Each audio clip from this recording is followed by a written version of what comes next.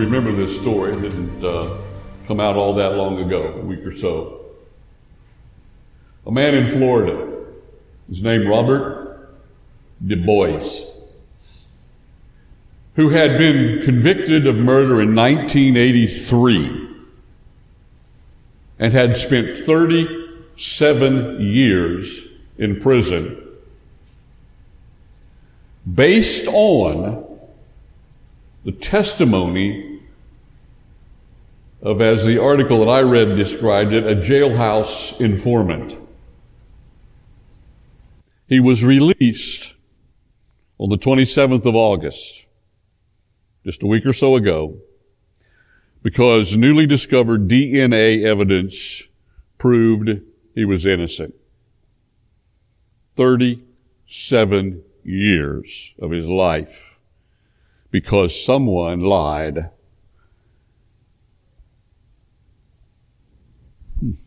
Hard to imagine having to endure that. But our justice system is not perfect. It's good, but it's not perfect. Things can go wrong. Mistakes can be made.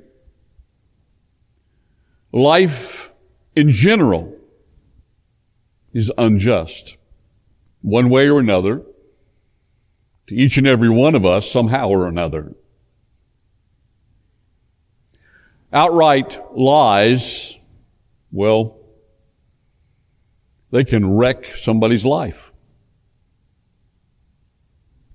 Many are the individuals who have lost a portion of their lives to false accusations within the justice system. But many, many others have lost jobs because of some falsehood.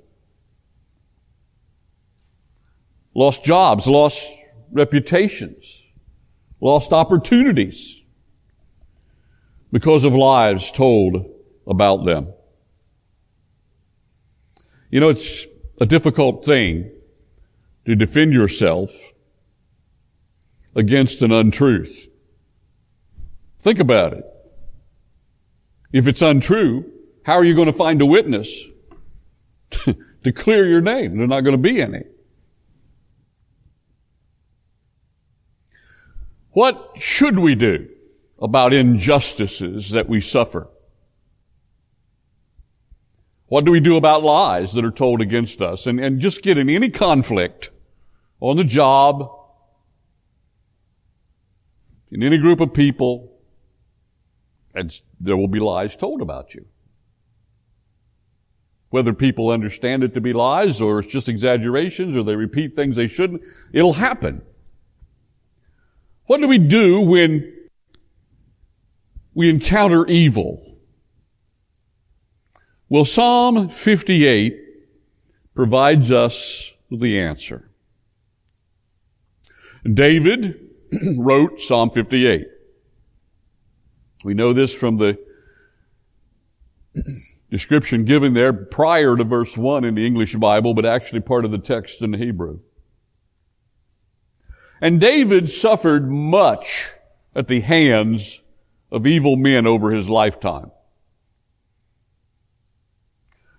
Therefore, David's word, it is inspired, it's the word of God too. But David's inspired words on the matter are highly instructive for us. Now, this is what we have to understand. They are honest expressions of what David felt and how he reacted to injustice. They are honest expressions of his anger, but also of his faith. Unfortunately, we in this day and age do not understand that those two things can indeed exist together in the righteous form. We can honestly express righteous anger, righteous indignation, and at the same time, our faith. Well, Psalm 58 shows us this and will help us understand how we can deal with this problem. Now, you'll note on screen there that we are in our list of the different categories of Psalms, and we're taking one from each category. We are down to what's called the imprecatory Psalms. That might be a word that you don't use every day. I think that's probably the case with all of us. So I'm going to give you a quick definition. You might want to jot this down. When we say imprecatory, or when we define the word imprecation, what we're talking about is a cry to God for justice. A cry to God for justice that involves His retribution or punishment of evil. David recorded several psalms of this type. But the question we have to ask ourselves is, should we pray as David prayed in this regard? Should we pray imprecatory prayers, prayers that cry out for God's justice against those who are doing evil? The short answer is simply yes. However, there is a very strict and specific restriction that the Scripture as a whole puts upon us that comes to play into this whole question. So, should we pray against evil? Yes. Pray against evil, but don't seek personal vengeance. That's the restriction that comes into play. And before we move on with Psalm 58, we just need to notice that. Romans chapter 12, verse 19. Beloved, do not avenge yourselves, but rather give place to wrath, for it is written, vengeance is mine, I will repay, says the Lord. That's Romans 12, verse 19. Now, that's very instructive. Don't avenge yourselves. Don't get even. Don't get back at people that hurt you in any fashion, unless you're having to defend your life, of course. But words in particular should not bring about a response on our behalf to get even, to give them the same that we have received. But rather, he says, give place to wrath. Give the proper place to your wrath. Well, what is that? Well, leave vengeance to God, and we'll go on from there, and we'll come back to this. But again, pray against evil, but don't seek personal vengeance. Now, as we address this in Psalm 58, the first thing we're going to do is group the first 5 verses under this question here, the heading of why. But why should we pray against evil? Well, what is the justification for the kind of prayers that David prays here in this psalm? So let's look at the justification. Number 1, perverted justice is justification. Verse 1, David says, do you indeed speak righteousness? That's a question. Do you indeed speak righteousness, you silent ones? So David is speaking to those in positions of authority, those who render judgment, who are not rendering any. They're just keeping quiet and letting evil run rampant. Do you indeed speak righteousness, you silent ones? Do you judge uprightly, you sons of men? Now the answer to those 2 questions that David just posed are no. Or the negative. Do you speak righteousness? No. Do you judge uprightly? No. Now that's the verdict that must be rendered upon this world and upon the matter of justice in this world. Are there cases? Are there many cases? Hopefully the majority of the time, hopefully 90% of the time, there is real justice that is the result of our legal system. But there is never, ever complete and utter justice in this world in every case, or to the extent that it should be in many cases, no doubt. Now, that will change when Jesus comes back to the tribulation period, enemies at the battle again, and institutes the millennial kingdom, where he will rule this world with a rod of iron. There will be absolute justice. But mankind, at best, can only try to replicate real justice. And David is facing injustice as he writes Psalm 58. Almost all the commentators agree that Psalm 58 was penned by David during the years that he fled for his life, being hounded by Saul and the armies of Israel as he went with his group of men and hid in the wilderness and in the caves. Did David deserve that? Absolutely not. David was a great and mighty and very successful warrior for Saul and very loyal. But Saul became jealous of him because David was more popular than he was. And he could have remedied that in the beginning if he would have went out and faced Goliath, but he didn't. David did that. And so Saul attempted to kill David with his own hand, with a spear, on more than one occasion, and David finally had to flee and run and hide. So Saul, being the king of Israel, was the instrument, supposedly the instrument of God's righteousness. Not only the king of Israel, but the judge. I mean, the judicial authority, the political authority, all of that resided in the king. And Saul's judgment in regarding to David, he deserved to die, but for no reason. There's no justice in that. We continue on. And notice in verse 2, it's bad enough this happens, but it thrives. No, he says. There's the answer. The answer to those first two questions, no. Verse 2. And then he says this, in heart you work righteousness. Excuse me. Boy, did I say that wrong. In your heart you work wickedness. Now the Hebrew verb here indicates it's an ongoing working. In your heart you are working. You are always working. You are always devising wickedness.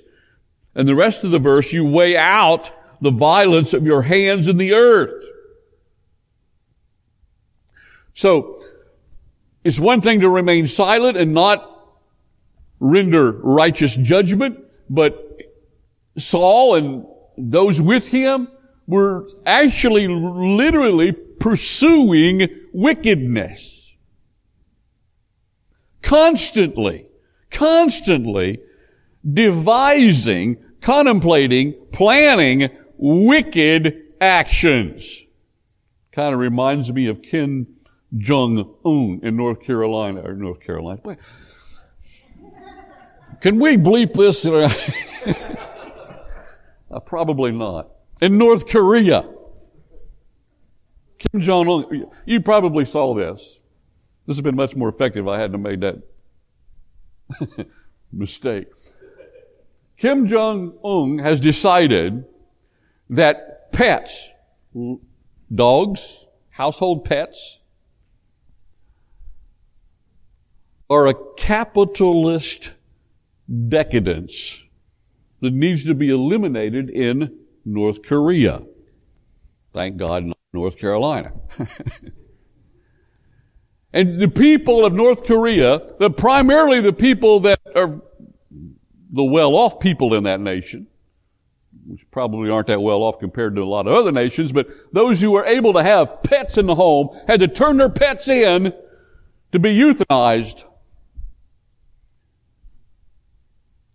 so they could be served in restaurants Dog is evidently a delicacy there. And I'm thinking, well, that really helped the poor people. The people that have pets and can afford them, they give up their pets to turn around and be served in restaurants. I'm sure the people who are starving in North Korea really benefit from that. This is the kind of thing David is describing here. Somebody who does nothing more than sit around and plan and contemplate and think about and institute evil. Now, perverted judgment is the result of flawed character. So as we get down to verse 3, he continues to describe the evil that he's up against. He says, the wicked are estranged from the womb. They go astray from all that is human from the very beginning of life. They go astray, he says, as soon as they are born, speaking lies. Yes, it is true. Every one of us were born sinners. We're born liars, one way or another. And if it not for the grace of God and the power of the Holy Spirit and the transformation of the new birth, we would never be any more than that. So those that reject God and those that reject the grace of God, to one degree or another, fit this description. But David is speaking about people who are completely and utterly depraved and given to their wickedness, which comes from within and from their birth. Verse 4, their poison is like the poison of a serpent. They are like the deaf cobra that stops its ear. I don't know where a cobra's ear is. I'm not sure how snakes hear, but this is a metaphor, if you will.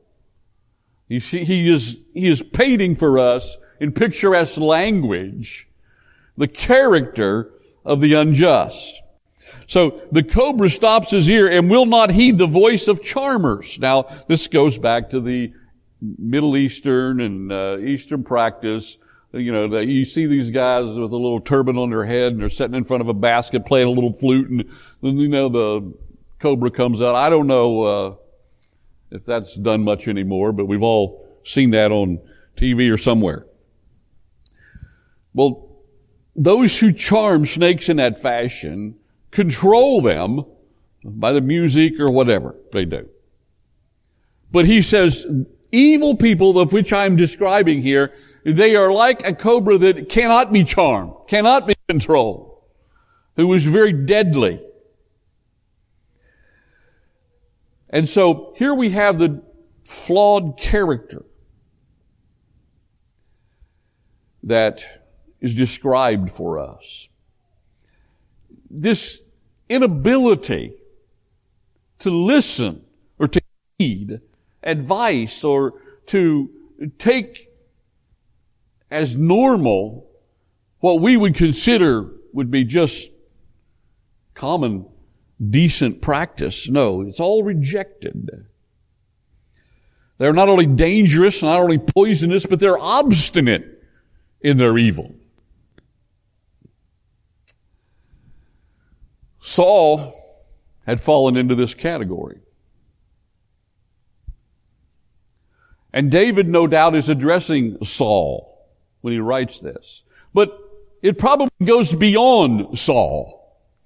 It probably includes Abner, Saul's military leader, and I'll show you why I think that may be true in a moment or two, and others. So was Saul guilty? Is this a description of Saul? Yes.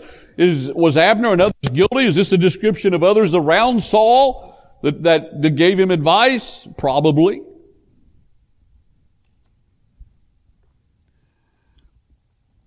So this is the why. This is why it's so important for us as believers to be able to carry our problems, our challenges that comes from evil in this world to the feet of God in prayer. We're always going to face it one way or another, to one degree or another, for the rest of the time we're in this world. That's the why.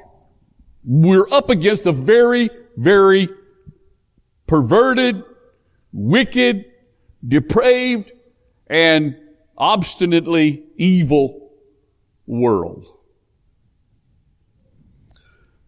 So, that answers the question of why. Why do we need to pray against evil? But there's a second question I want to address with you that covers the rest of the psalm. And that is the question of how. How do we pray against evil? What should be the content of our prayers? Now here is a question that I think is largely misunderstood. Let's go back to Romans 12:19 again. Beloved, do not avenge yourselves. Okay, we've got to take what we see here in Psalm 58 and other psalms like it. We've got to fit it into the overall umbrella, the total scope of God's inspired word. And we have to balance it out more than any other way with what we find in the New Testament, which is God's word for us in this dispensation. And God's word clearly says that it's not permissible to seek personal vengeance.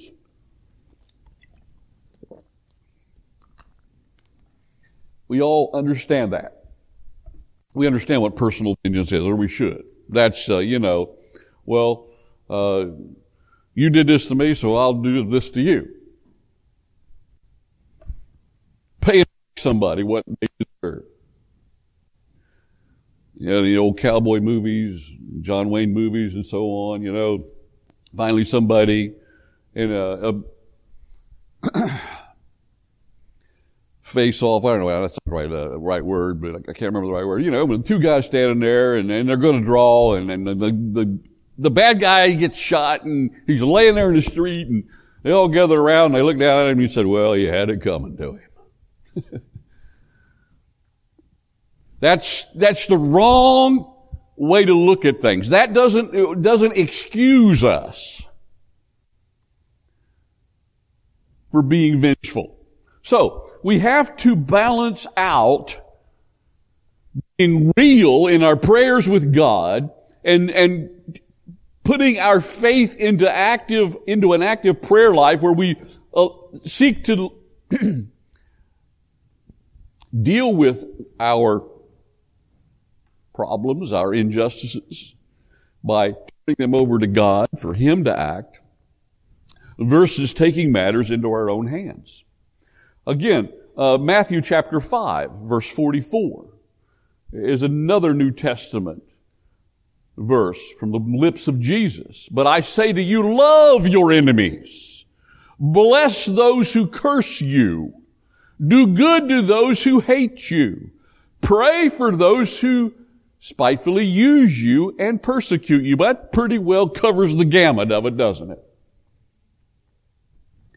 But just as we cannot take passages like Psalm 58 and apply them without bringing in such verses as Matthew 5:44, neither can we take Matthew 5:44 and ignore what we see in Psalm 58, for example. What I'm saying to you is that both can be perfectly compatible with the other. You can go back to that verse again. If I have been wronged by someone, if I have an enemy that has offended me, afflicted me, who hates me, who persecutes me, whatever it is, my obligation is not to seek personal vengeance, not to get even with my own hand, but leave it to God to handle. And when we understand here, when we read, first of all, in this whole list, that we should love our enemies, we have to understand that submitting somebody to the justice of God is a way of loving our enemies. Overlooking and excusing evil is not loving an enemy.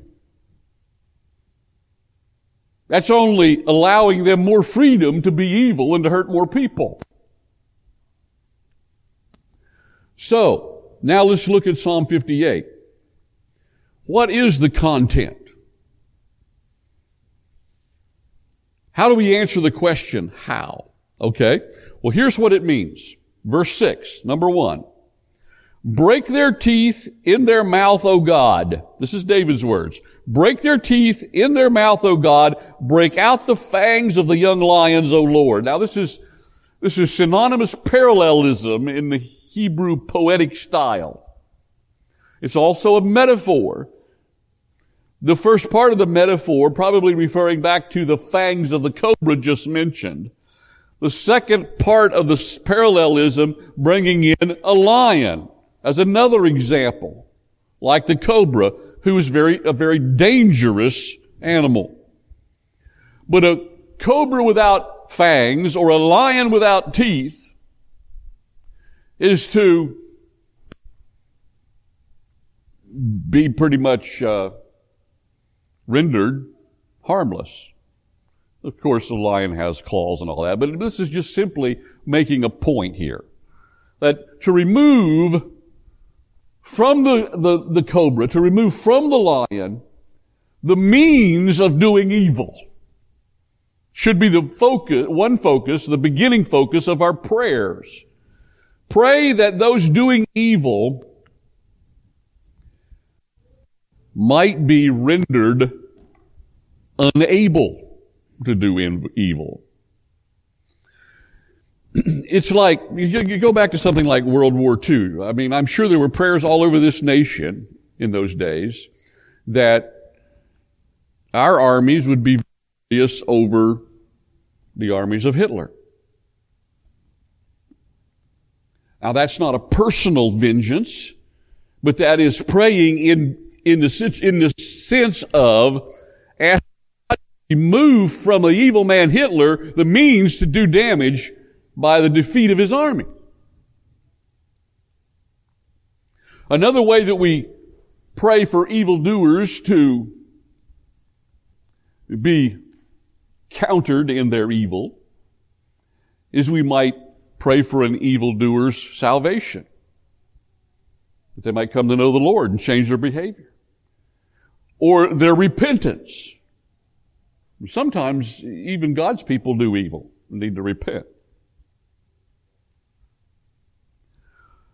I had this example given to me, and I'll throw it out to you. The example was given to me by someone who said, when I know that a professing Christian is doing wrong, I sometimes pray that God will disturb their sleep at night until they repent. Well, that's a fair prayer. We want their conscience to be operative where it's not. We want God to get through to them. And there's many other ways God has to do that. It involves the discipline of the Heavenly Father. It's not wrong to pray for that. Then there are situations like, say, the whole pro-life movement. Now, we that believe that preborn children are human beings and that abortion is taking a life of a human being, it is perfectly legitimate for us to work politically to try to change the laws in our country, to pray specifically that those laws would be changed, or maybe even protest or do whatever that we can to stop it without breaking the law or doing harm or hurting people in the process. So let's move on to verse 7. He says, let them flow away as waters which run continually. If you turn on your faucet and let it run and you never shut it off, you'll eventually run out of water. Either you or your neighborhood, or your well will go dry, or the city water, I don't know. It'll take a long time, but I suppose that's possible too. He says, I pray, and this is his wish, this is his prayer, let them flow away as waters which run continually. Let them be taken away, removed from the scene. And then he follows that up with the parallel statement, when he bends his bow, let his arrows be as cut in pieces. Let his arrows be as if cut in pieces. Now what he's saying there is, an evil man goes to draw his bow, and he fires it, but there's no point. The tip is broke off. I pray that the tips will be broke off of his arrows, broken pieces, so they will not penetrate, or they won't do damage. So we pray that evil men and the means of their doing evil to be removed, like Haman was removed from the scene in the book of Esther, or like Herod was removed from the scene in Acts chapter 12, verse 23. I think we have that verse. Then immediately an angel of the Lord struck him, because he did not give glory to God, and he was eaten by worms and died. Well, that was an act of God. So evil men need to be removed from the scene. Even take Genesis 9:6. Here's one a lot of people don't like to think about in this day and age. Whosoever sheds men's blood, by man his blood shall be shed. For in the image of God he made man. Now that's the authorization God gave to humankind and human government to exercise the death penalty on murderers way, way, way back in time. Now, not everybody lives under that law today. Sometimes the laws change. But where the death penalty is a part of the law, it is certainly allowable to our governmental authorities to exercise that in God's plan. Now, I think it's also appropriate when we become aware of atrocities and evil things, such as, for example, Canon Henant, I guess you'd say, at 5 years old, down in Wilson, playing in his front yard. His 25-year-old neighbor walks out with a gun and shoots him dead. As far as anybody knows, no motive, no reason, just did it. Well, I mean, maybe he had a motive and a reason, but nobody knows what it is. And you read something about it, happened right here in North Carolina, right on our noses. And now this is North Carolina, not North Korea. But I don't know about you, but when I read something like that in a paper, when I hear that on the news, I am just so full of wrath about that. That's an injustice. That's an evil that needs to be eradicated. And in this case, it didn't take long he was arrested. But in many cases, there's some atrocity committed and we have the evidence and we don't know who did it. I think it's perfectly appropriate to pray that people that are doing such things be apprehended and punished by the legal system. That is a perfectly righteous prayer. Then in the latter part of, I should go down to verse 8 now. It says, let them be like a snail which melts away as it goes. Now, you just think about a snail or a slug inching along. It'll kind of leave a slimy residue in their wake. He is just using a picture from nature to say, may their life ebb away from them, and they may be removed from and prevented from doing more and more evil as they go along. Like a stillborn child of a woman, that they may not see the sun. Now David's getting very, very specific. If need be, and the penalty for their evil and their crime is their life, then let it be. David's not going out to do it. David's not taking the matters in his own hand. It's not up to us to be vigilantes. It's not up to us to seek vengeance. But that responsibility has been delegated to human government. And it is perfectly legitimate to pray that evil people who would do such things would be apprehended and punished rather than allowed to go on doing what they're doing and hurting even more people. And so we pray that evil might dissipate in that way. And then finally, verse 9. He says, before your pots can feel the burning thorns, he shall take them away as with a whirlwind, as in his living and burning wrath. Now, this is a little difficult to interpret, but the picture is this. They would take a clay pot in those days, and they would set it over brushy, brambly stuff. Not heavy wood, but to get a quick fire, to heat up some water or whatever, you gather some underbrush and stuff. Believe me, there's not a lot of good firewood over there in that country for the most part. It's barren wilderness for the most part and scrubby plants. So you gather that kind of stuff and you put it under the pot and you light it on fire. You have a quick fire and a quick heat to heat up the pot. So he says, before your pots can feel the results of those burning thorns, God's going to act. And David's wish here is God would act and take them away as quickly and as swiftly as a whirlwind or a tornado would remove someone, as in his living and burning wrath. Now,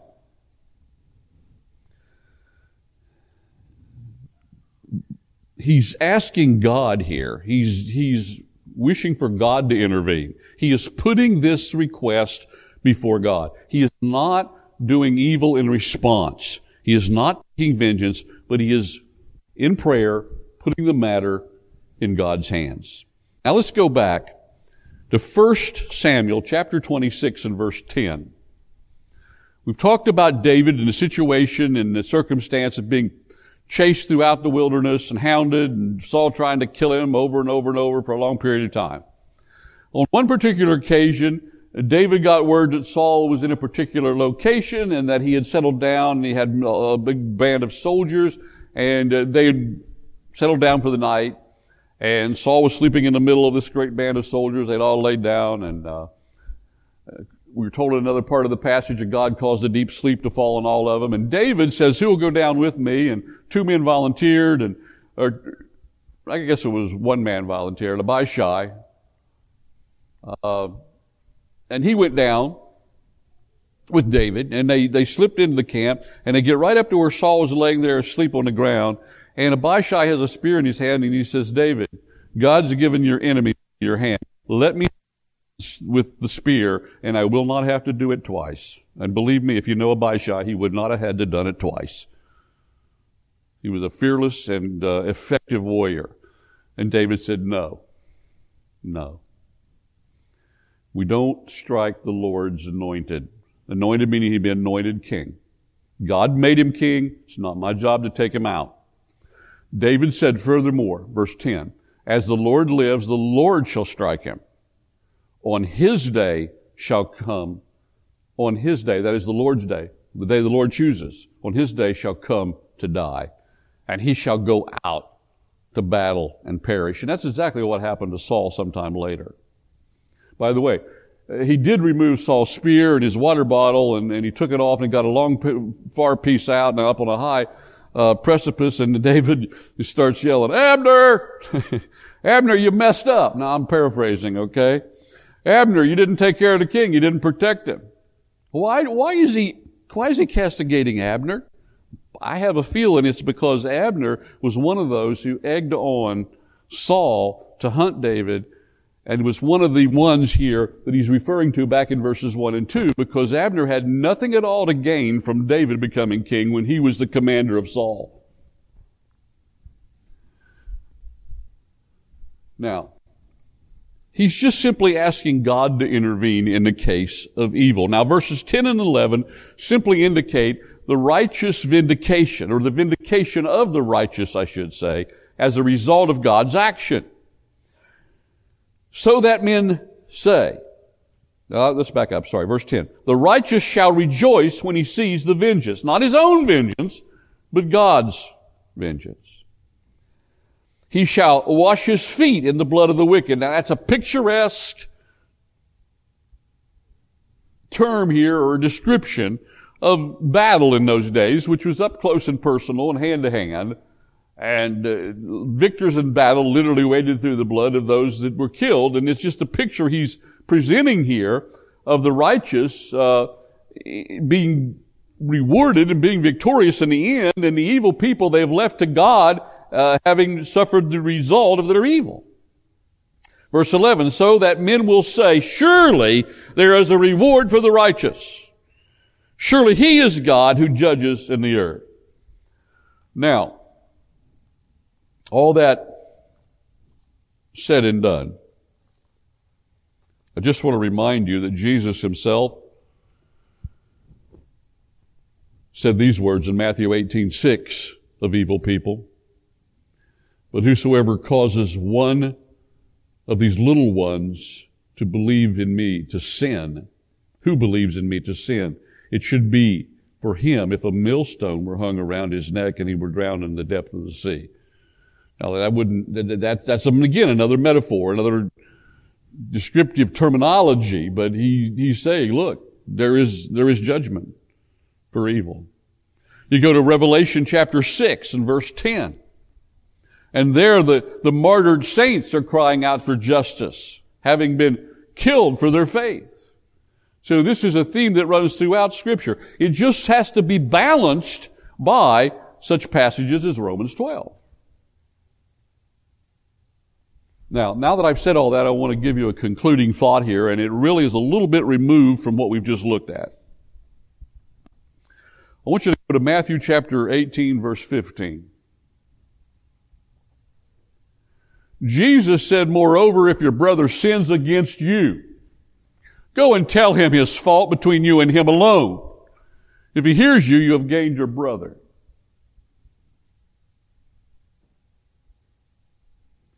So when we within the church and the body of Christ do something that offends somebody, that person we've offended has an obligation to come and tell us our fault.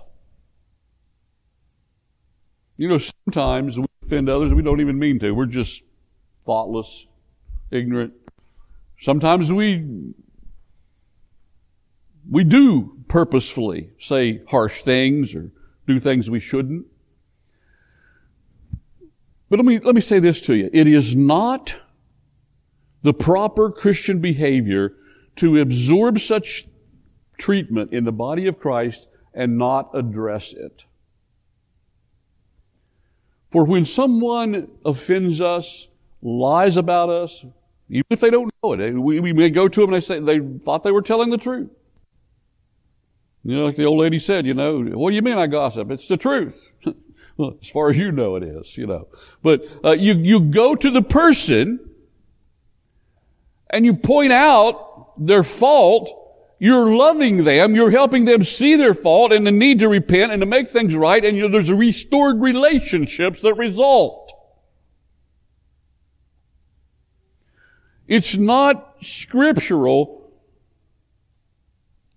to never say anything and just all internalize it all. That's where we have a lot of problems in the church. We have a lot of broken relationships. And we have a lot of failures as a body. We are not loving each other because we never are honest with each other. You are not a troublemaker for addressing another person's fault. When it's egregious, when it's against you, it's your obligation to do that. And if you don't do it, that person doesn't learn a thing. He or she may not experience the conviction they should and come to the repentance they should because you have not addressed it. Now, there's always things that we can't address at large in society. That's what David's talking about. We can't take those matters into our own personal hands. We put those in the hands of God. Now, yeah, we should pray about offenses within the body of Christ too, but our prayer should be that we can resolve the issues and obtain forgiveness, and we circumvent that process when we don't deal with things. But somehow we have gotten this idea in Christian circles that it's more spiritual just to be quiet and never say a word about it. But that only makes it get worse in our own hearts and souls. And that only eats at us and leads us toward depression and so forth. So I know it's close. It's connected. But here's where we in the church fail more than any other, no doubt.